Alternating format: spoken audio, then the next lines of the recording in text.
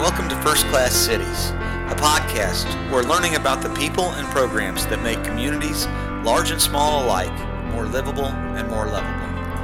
I'm Pete Olson, the town manager in Yorktown, Indiana, and with me is Clay Johnson, the city administrator for Lincoln, Illinois. So, Clay, we're off to episode number 4 of the podcast. For those who thought there was an over-under, I think it was 3.5, so we're at the over now. Yeah, it's fairly humorous as we talk about it. I'm like, man, number 4. I'm not sure I thought I'd get past 2. So we're having a good time, and I think the next couple episodes are going to be, if I get my way, and obviously we'll continue to talk about some of the things that are lovable. But for today's episode, the goal is maybe to talk about some things that we see coming here in the future. And as you know, one of the things that I love to talk about is technology and how that is affecting how cities are developing and what they're utilizing and how it's going to make people more lovable or more in love with their community. And so, right. And not to mention outreach. I mean, that's through the social media aspects and more client relationship type management programs. I think outreach is a big deal when it comes to technology episode too. On, and then, I still have this dream, and one of the things I'm going to try and do is one of the guys I travel with that's a friend of mine here is I'd like to bring him in and have him sit down with us and talk a little bit about some of the weird things we do when we travel to other cities. And we mentioned in the last episode about Casey, Illinois, and how they've got the world's largest rocking chair and wind chimes and golf tee, and they've kind of made that their niche of world's largest. And so, not to preview too much what's coming up, but that to me is, in addition to technology, these are two of my favorite subjects because those kitschy things, man, I am attracted to them like a moth to a flame. I will, if I see something 5 miles off the road, it's Clark W. Griswold. Hey, if we don't do this, we're not going to see the world's largest ball of twine. So with that being said, let's go back to the technology part. And so because this niche thing, I don't know. I'm a little worried. Yeah. So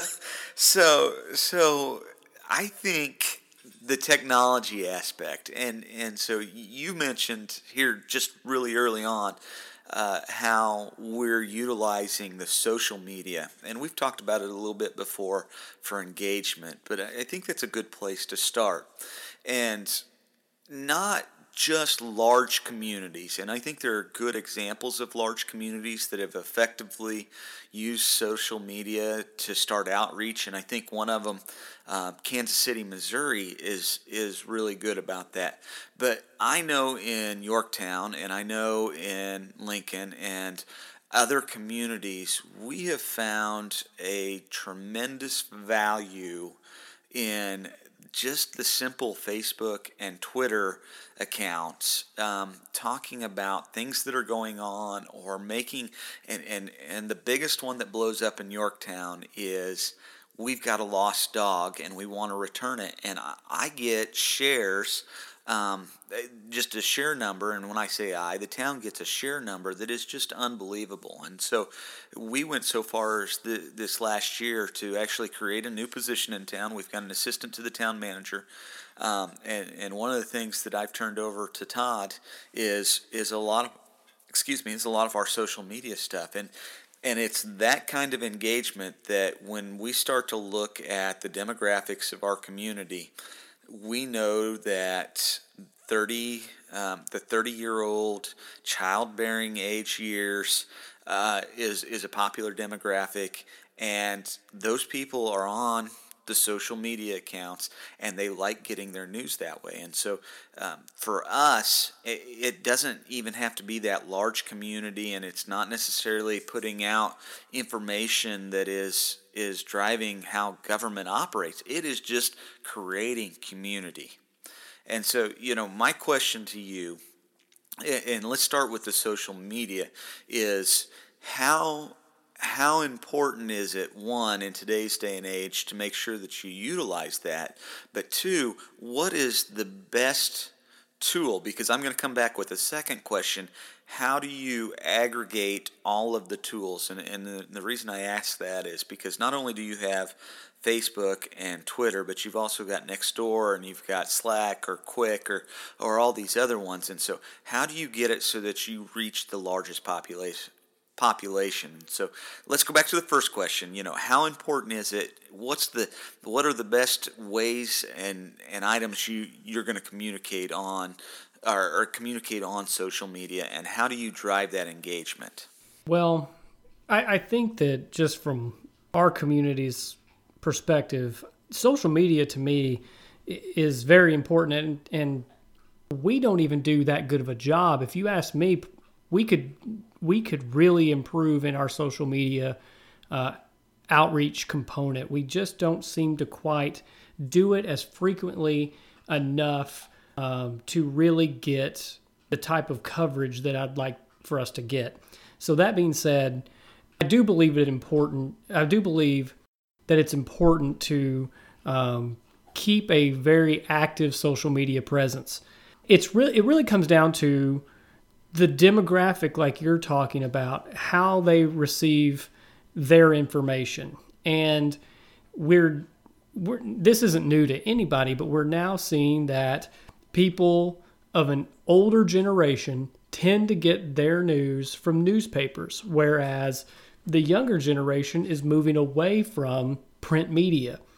So to simply put all your eggs into a print media basket, or all your eggs on the other side into the social media aspect, somebody's going to get left out.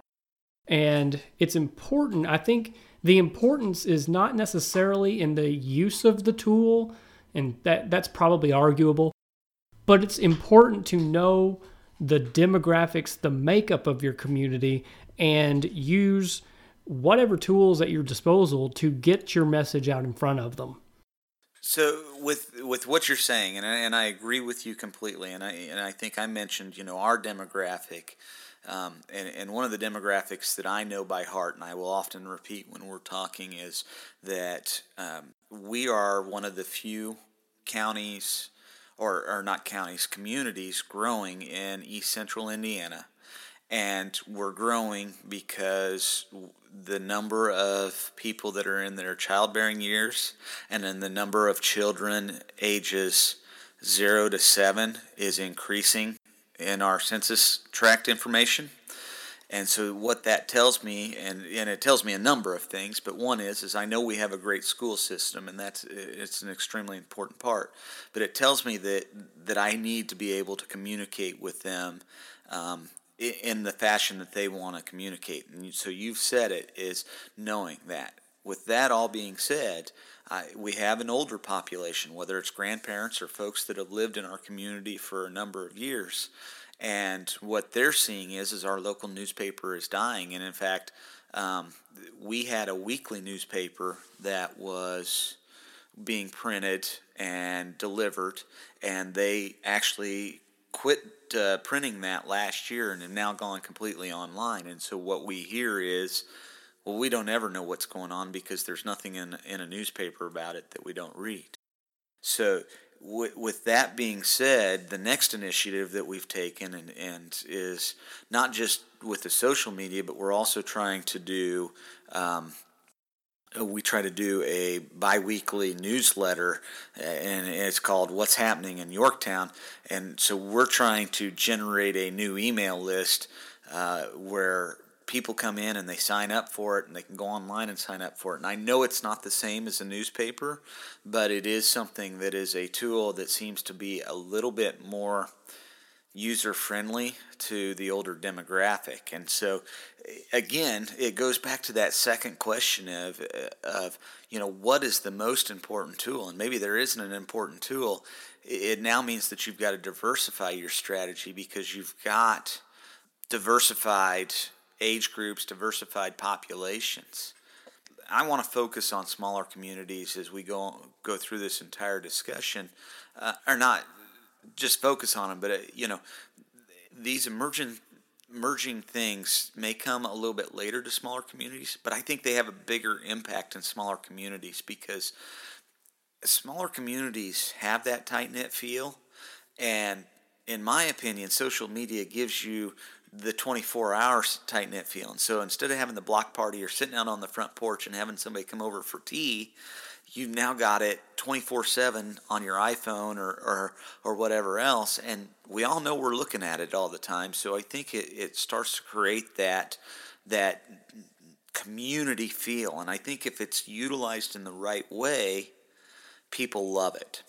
I think that you're probably hitting around, you're circling an idea and a topic that I believe is not only relevant to this discussion, but it points to what first-class cities do. To me, and I think to you, and hopefully those that are in our field and those that live in these communities, first-class cities engage their populace.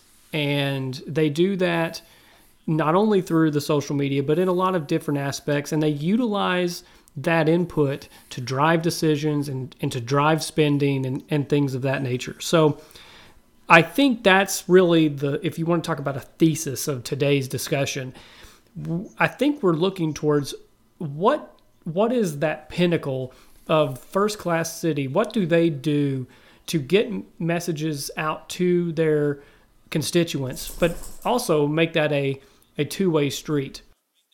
So in taking that a step further, if this were a presentation with a PowerPoint screen, I think that there are 3 critical aspects to social media or regular media on the outreach side of things and how they best work.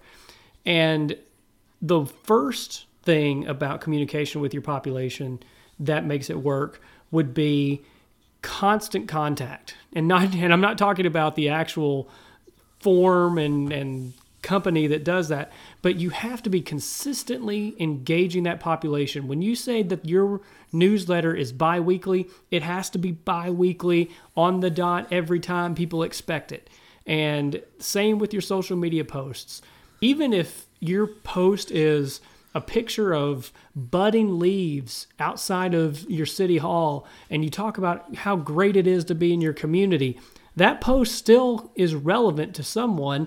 It might trigger a little bit of emotion when they read it, but you're still staying ever present in your community's mind. And that's, I guess, probably leads into the second point, which is relevance. That message has to be relevant to whomever may want to read it. So not only do you have to be consistently doing it, but it can't just always be about sewers, or it can't just be about road closures. You kind of have to diversify it so that you can get different people engaged in what you're saying. And keeping that two-way would be great too. And the third point is one that we kind of already talked about, is making sure that the message that you try to convey is done in the right media. So you have to find your audience.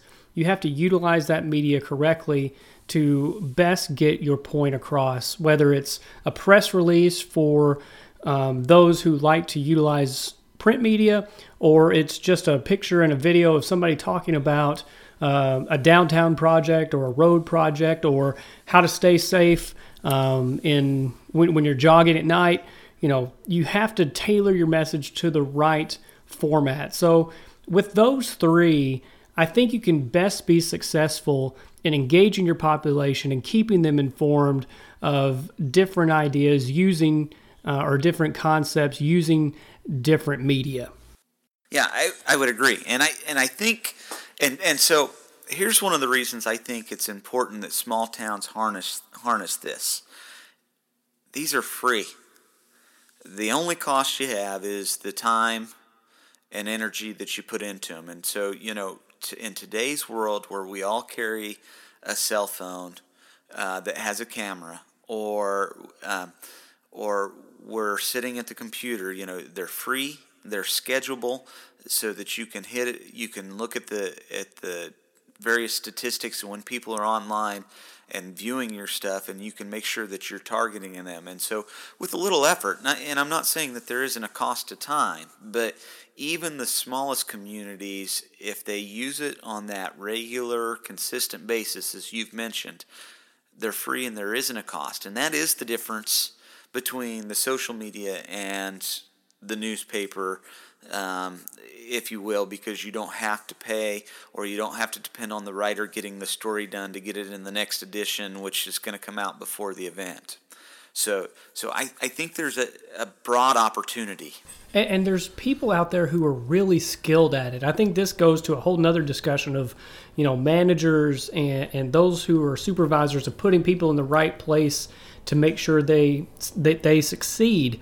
There are people who are so brilliant with social media. I don't know how else to put it. They can visualize a situation or a scene or a scenario, and they instantly think, this is a great post for social media. And it's weird. I am of what I would consider that generation. I mean, I was a sophomore in college when Facebook came out, and I feel like I'm pretty attuned to it, but my mind does not work in that fashion. I just am not able to step out or kind of pull myself away from the current situation and say, hey, maybe this will be something good for XYZ citizen to be a part of. And it just doesn't cross my mind. So again, it's people recognizing what's good for social media, even when you're in the situation currently. So let me ask this. Do you have champions in your city that love their community that you can engage with that will maybe pick that up? And because we all know that the detractors are out there and they're just as savvy. But is there somebody, and so this is, and where I'm ultimately going with this is one of the articles that I was looking at today was from Mashable, and it says 25 technologies that every smart city should have, and one of them is, we'll talk about open data and a couple other that I think are really interesting, but part of this is allowing everybody to have their turn in the role of provider of community information. And so it's not, and this is where the two-way is important. It's not just Clay Johnson or Pete Olson knowing about an event. It's about somebody else knowing about it and being able to share with their friend what's going on in your community. But there's a definite corollary and negative to that exact same thing. And this is something I struggle with in my current role, is that for every good post that is out there, there's going to be a negative post almost directly associated with it, if not a comment on that exact same thing that you're trying to promote. So I struggle with, how do you balance that? Or how do you try to curtail that before it ever occurs? And so in my world, and maybe not in my world, but I think it's a good question. But I guess I'm going to ask the question is, you go back to, is any bad press, or is any press bad press, or is it all good press because your name's out in the press? Yeah, there's always going to be the rumor mongers, but at least in our community, I think most people realize who those, and maybe rumor monger's the wrong word, but those people that are always going to have, well, that's never going to work mentality, or that's just the government trying to do something again. Whereas you'll have the 5 or 6, and I can count 5 or 6 people on my hand who, when we post something, are gonna be the first to say, yeah, man, I love this, or they're gonna share it with their friends, and if you get enough of that positive, we always have to listen to the negative comments, but if enough of the community is enjoying and going forward, isn't that what First Class Cities are about? We've engaged them, we've given them the opportunity to share and be part of it and to enjoy it, and now, yeah, you're always going to have somebody that says, this is worthless, or we shouldn't be doing it. But everybody else is like, yeah, this is great. And I guess that's true. I still struggle with that, I guess, also. And, the two-way street aspect of it is difficult. So I try to make as many, when we do post, I try to be as positive about it as possible and as straightforward about it as possible so that people don't try to believe that there's some type of hidden agenda or whatever they may construe in their mind from the message. So I guess that maybe going back to my earlier point about the consistency, who almost cares if there's negative responses to what you post? Hopefully within a matter of hours, you've got another one there that just pushes it down and you promote something else on top of it. It's almost like an arms race that you're just you're going to just keep putting all that good message out there and all that relevant information out there and drown out everything else. No, I think you're right, but I go back to those champions and those people that are going to like it, and I think they help you in the long run. And I think as you build up that goodwill, and you've shown the engagement with those other people, that you'll get that. And so, there's two things, and you talk about it's just always promoting the positivity. And I think there's something to be said about that. I think as we look at good communities, there's always going to be a pothole somewhere that could be filled. And we understand that, and we want to fix those potholes. Another one's going to come up. But the other things that make cities fun to live in, and the ones that we're familiar with, the ones that we're trying to lead, it means that we're doing things that are engaging those people, and it is, we could go in this big vicious circle. We got to engage them at all levels, and we've got to make sure that they get out to the actual events and everything else. But it is just the continual promotion and the continual push of the information out there. So switching gears, and I'm going to switch in two ways, but the first one is that I have a question. Does Clay Johnson have an alternate personality when Clay Johnson posts as the city of Lincoln compared to Clay Johnson's? What's wrong with my personality? Are you saying that this personality would not be great for social media? No. I don't think that. I think more so than anything, I'm just asking the question because I have noticed, and I think we've all noticed with it, whether it's the election or just some of the divisiveness at the national level. I noticed that I don't post as much on Facebook as I used to, and Facebook is my preferred social media site. But when I do, I try to make sure it is positive. It's probably positive family. So it's a picture of my dog or my wife or friends, and I don't post a lot of information about the town of Yorktown on my personal site, but we still utilize Facebook, and so I guess my question is are there different personalities, and is that something that we as managers have to struggle with? So that's my first question. I think there is absolutely a tone that you have to have when you post on social media, and you have to do it, I don't want to call it anonymously, but it has to be somewhat neutral, because I can actually give an example. There was a post that I made on Facebook. Usually, I'd say 80% of our City of Lincoln posts are me, and I wrote this post, and at a meeting that night, the media came up to me and said something about that post and commented that it was absolutely me who wrote it. And I said, well, how do you know that? And they said, well, it was written in your style. And I go, oh. So people who know, how I write my memos or how I talk, they can gauge in the social media posts that it's me or not. So, and I agree with that. And I think that is understandable. So, but do you think that's a bad thing? Maybe. I don't, and I'm not sure how I can answer that. It's not a very good, maybe it's not a very good answer, but I think that not everybody wants to hear from their manager.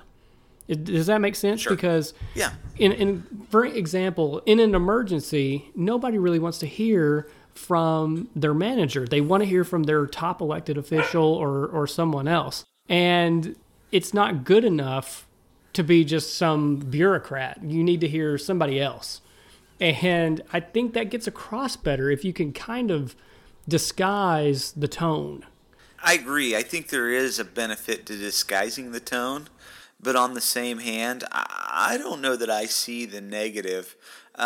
Yeah, there are definitely times when there is a, an elected official that's going to need to speak, or or that the tone of the manager is going to come out, and I don't want to use the word authoritarian, but the tone of the manager's got to be, we're dealing with X situation in X fashion, and that's what we're doing. But on the same hand, I think sometimes it's good that we as managers show our personality, and it can come through.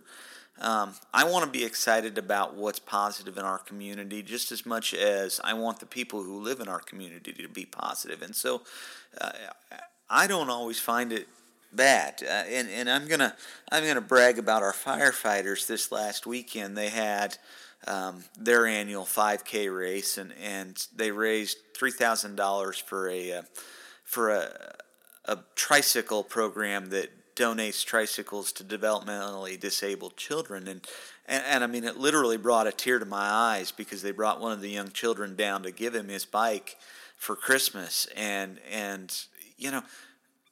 I'm proud of those guys and gals, and they are, man, they work hard at it, and what is really, what really gets me is these are the same people that volunteer to run into the fire or to go to the car scene accident and deal with that, but they also are caring about our community, and so if I want the rest of our residents to feel that, I want them to feel the passion that I have and how proud we are of those folks. And so I think there can be, even if it is my style, so what? We should all be proud of what they're doing.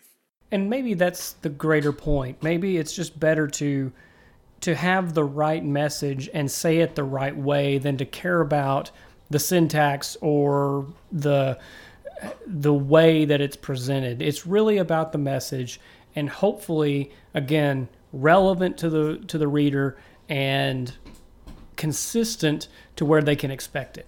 Okay, so I want to leave social media, and not because it's not important, but I think it's something that we all talk about, and we all know how to utilize, or we all want to learn how to utilize and do it better, and it's a good engagement tool. But one of the technologies that was mentioned in one of the articles that I sent out today was really interesting to me, and it was an app that had been developed in a larger community that allows people in Boston and Honolulu to adopt city property.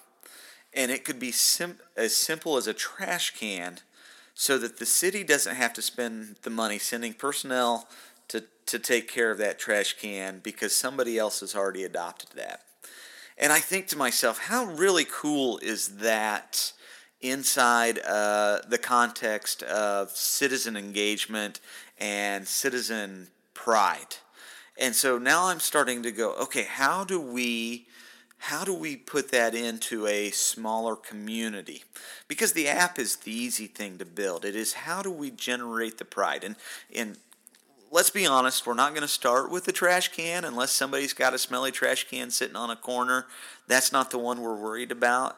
But I think where I see it is maybe there's an arts community that's saying, hey, you guys spend money every year painting a fire hydrant.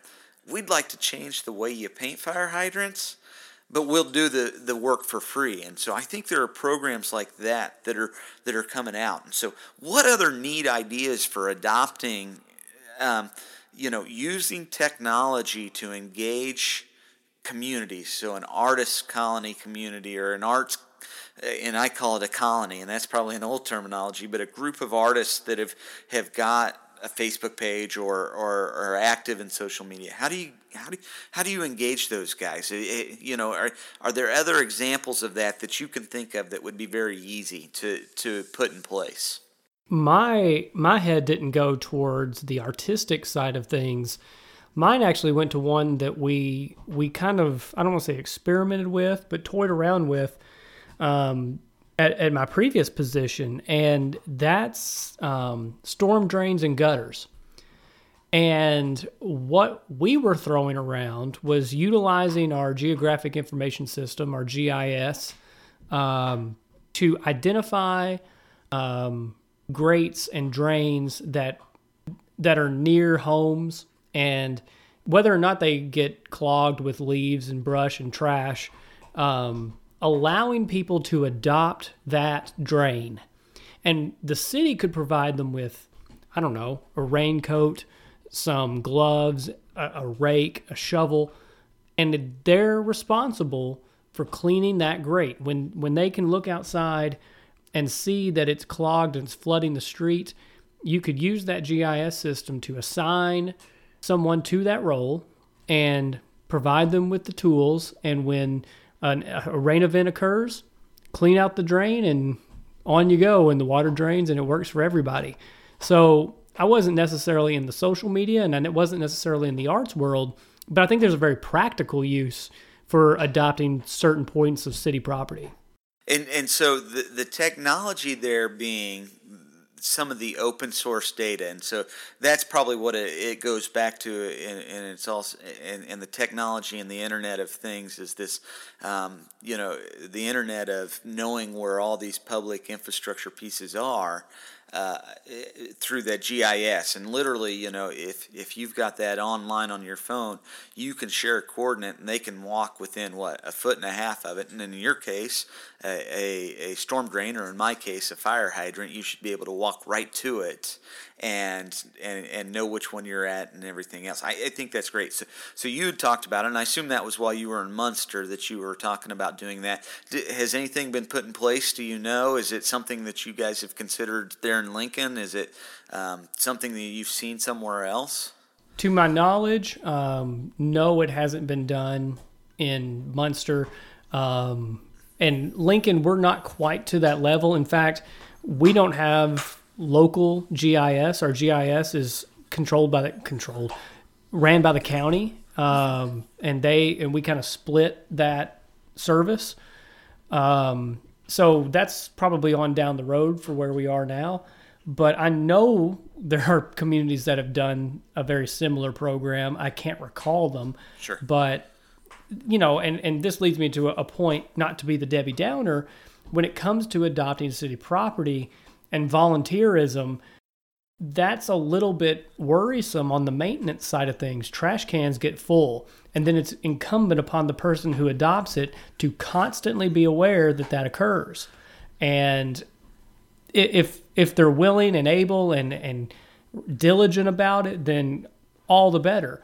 But you know as well as I do that there are those who have that gung-ho attitude when they start, but a year later, 6 months later, they're just not into it anymore, and because life happens and that gusto kind of fades away. So, there's a downside to this as well. Now, the maintenance side where you try to beautify things, the fire hydrants like you talk about, I think is a fantastic idea. Yeah, so, and I agree with you, but I'm going to throw this caveat out there. So maybe you set it up and 3/4 of it works and only 1/4 of it doesn't work at these storm drains.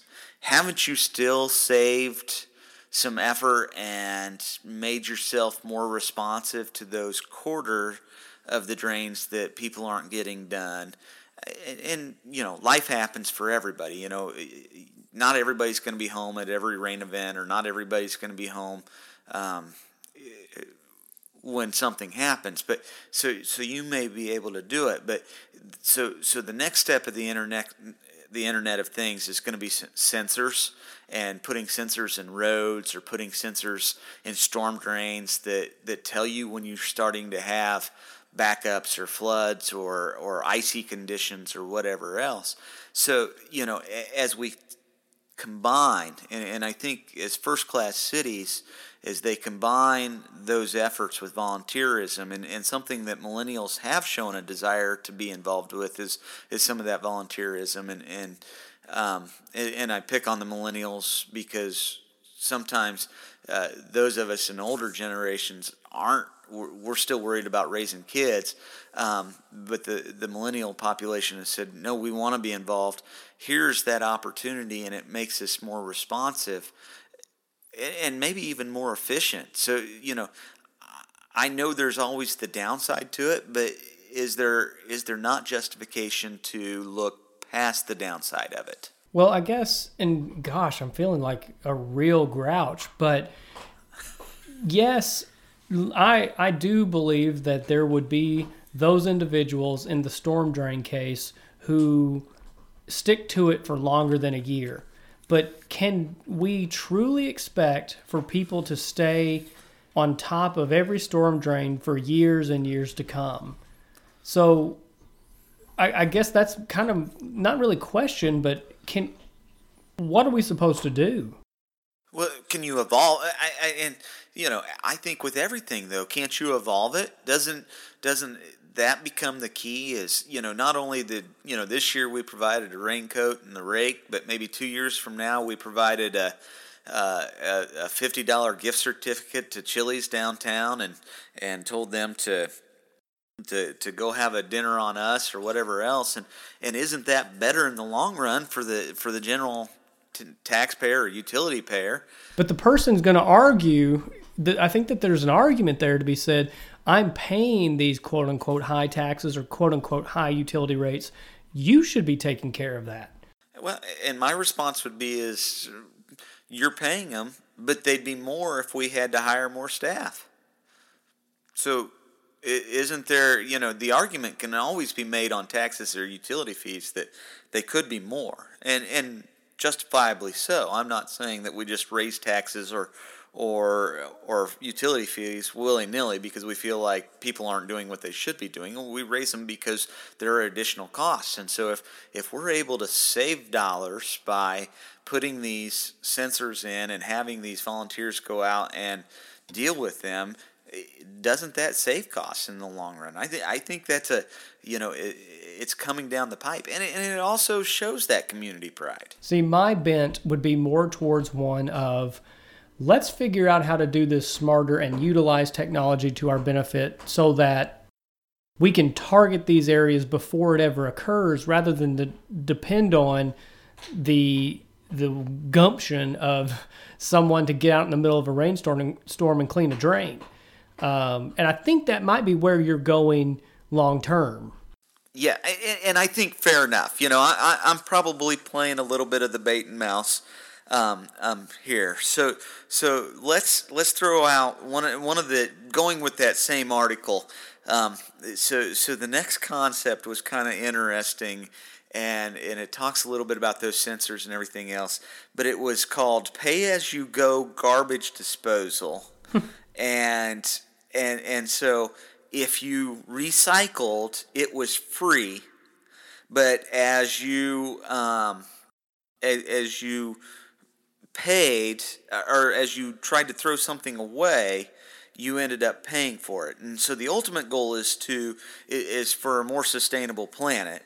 But the goal here is to keep plastic water bottles out of landfills, and so there's where the sensors come in, because it somehow we're going to have something that says, yeah, that can be recycled, or no, that actually is a piece of trash and we've got to throw it away. But most things can be recycled. So it is almost the converse of what we do as trash customers now. It's cheap to throw something away, but whenever we talk about adding recycling options, it gets more expensive. Are we headed with the right technology to where that's flipped? And will that be the kind of thing that makes community smarter? I'd like to have researched this more. It would have been interesting to see in today's economy how that works from a practical side, because you're aware, and many of us are aware, that recycling glass is just not economical anymore.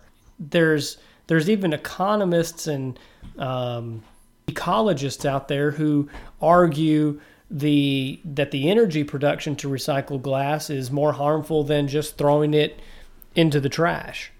So it would just be interesting to know how this works on a micro level. But I guess that's a very interesting point, and it just can blow up in terms of how long we could talk about this. But utilizing technology in a way that forces you into a certain behavior.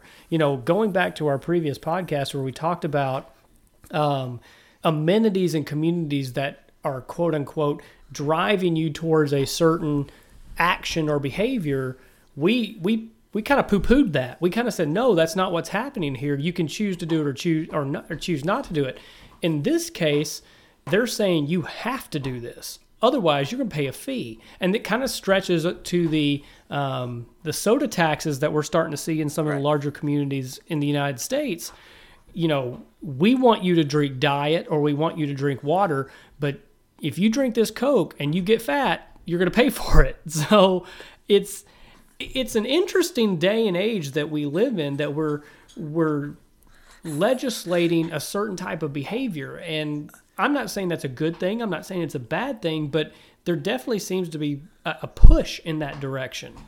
Yeah, and I think that's true, and I think it does have to. It comes back to the use of technology, and we know now how to be more efficient in a lot of ways because there's resources that tell us that.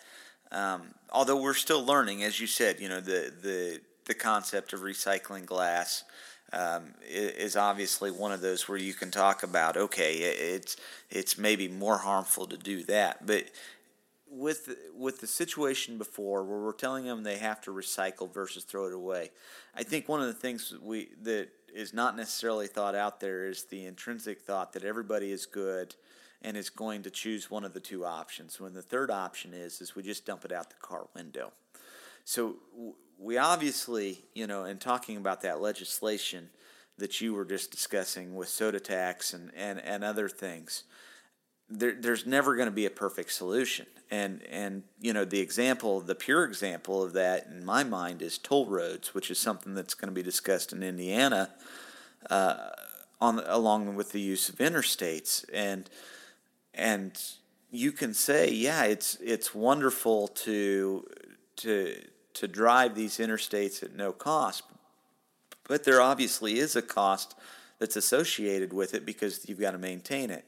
And yet, is that going to have that negative effect on the byproduct for those of us that drive 1992 Jeeps that can't go 80 miles an hour and are using the 2-lane roads to travel, back and forth to another community that most people would have gotten on the interstate for? And so, are we going to force semis back onto the 2-lane highways? Are we going to do something else? So I think that's a good discussion of what you're looking at in the frame of there's always going to be a backside to it. There's no perfect solution.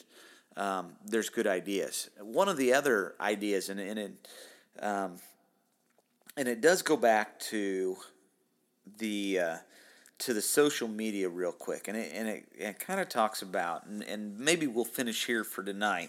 It talks about a crisis response system, and so all of the things that we've kind of been talking about. One of the key concepts is open data, and that means GIS and voting trends and information like report cards on health inspections are always available for people to provide, and whether they stick it on Yelp or whatever else there's there. But so going back to this social media based emergency alert was one thing that they said that every good city should have. And I agree with that, and yet I go back to, and it goes back to that original discussion of, it's nice to have those things, but how do you combine? There's no one set social media platform or that everybody has, and so trying to reach as many people as possible is the guiding principle of open data, but it's hard to do when not everybody is talking in the same language. Well, I think that that's, again, casting the widest net and trying to figure out what is the best way to get your message in front of your community as fast as possible. And we're actually going down this road right now in Lincoln. We're instituting or reinstituting, if you will, the Nixle program to send traffic updates and emergency updates and things like that to your cell phone and to your email, so that it goes, in real time, more or less, to the recipients who've signed up for it. So it's a great tool, one that we hope that we don't have to take too often advantage of, but a good way to get in front of people. The social media aspect is another good one, and I think that there's ways to do that. But with it and things like Nixle, you have to be careful in how you craft the message, because you don't want to start rioting or panics or things of that nature by, using the wrong language. So it's a good tool, but it has to be used carefully to make sure that you get that correct message out and don't cause confusion or panic. Yeah, and I agree with you. So I think those are the things. And so as we're kind of wrapping this up for tonight, and it's been fun because I like kind of looking at these future technologies and thinking of both the pros and having you come along and show me all the cons. Well, thanks. I'm the negative Nancy. About. I get that of the podcast. Yeah. Well, I think tonight you were. I think last week I might. I was. I was picking on millennials last time. So I think it is fun, and so as these technologies come about, I have true hope that smaller communities will be able to adapt them as. Maybe not as quickly as the larger communities do, but to adapt them and utilize them as well as the larger communities do, and do that with minimal cost up front. That's the positive that comes out of this. Absolutely. That was where I was going to go with this conversation. Is one phrase you used at the very beginning of this podcast that we probably should focus on more, is that many of these apps are free to utilize either by the public or by a local government, and we should be better about taking advantage of those. Maybe we don't have the app developers on staff, but somebody else does, and somebody might be willing to share it. So one thing that we need to take better advantage of is that open data type mindset that many of us are in, and try to hone that and fashion it to where we can use it on the local level. Because I think the one thing that is an obstacle for us to overcome is that digital divide between larger communities and small communities and urban communities and rural communities. But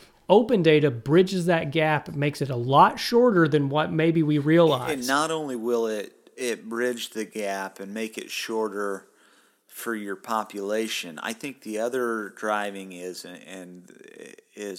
that the folks who maybe grew up in your town and decided that they wanted to be in a large urban center are going to see the opportunity to come back once we start adapting those. And the rise of telecommunication, I think, will continue to go. And so it goes back to, you can live where you want, and it will allow us to focus on doing all of the quality of life things better, because they'll have the advantage of living where they want, working somewhere else. But we've got to make sure that we show them through the use of whether it's social media or doing some of these other things that we're just as savvy, and I truly believe that. I believe small towns are just as savvy as large ones, in doing the things that they do, and so it will showcase and make the case that we're first class cities just as much as the large ones are, and that will continue to go on and will be the future of what is coming, for city management, for city living, for people that are going to locate where they want to live. It's going to be interesting as we proceed through this podcast about the definition of a first-class city.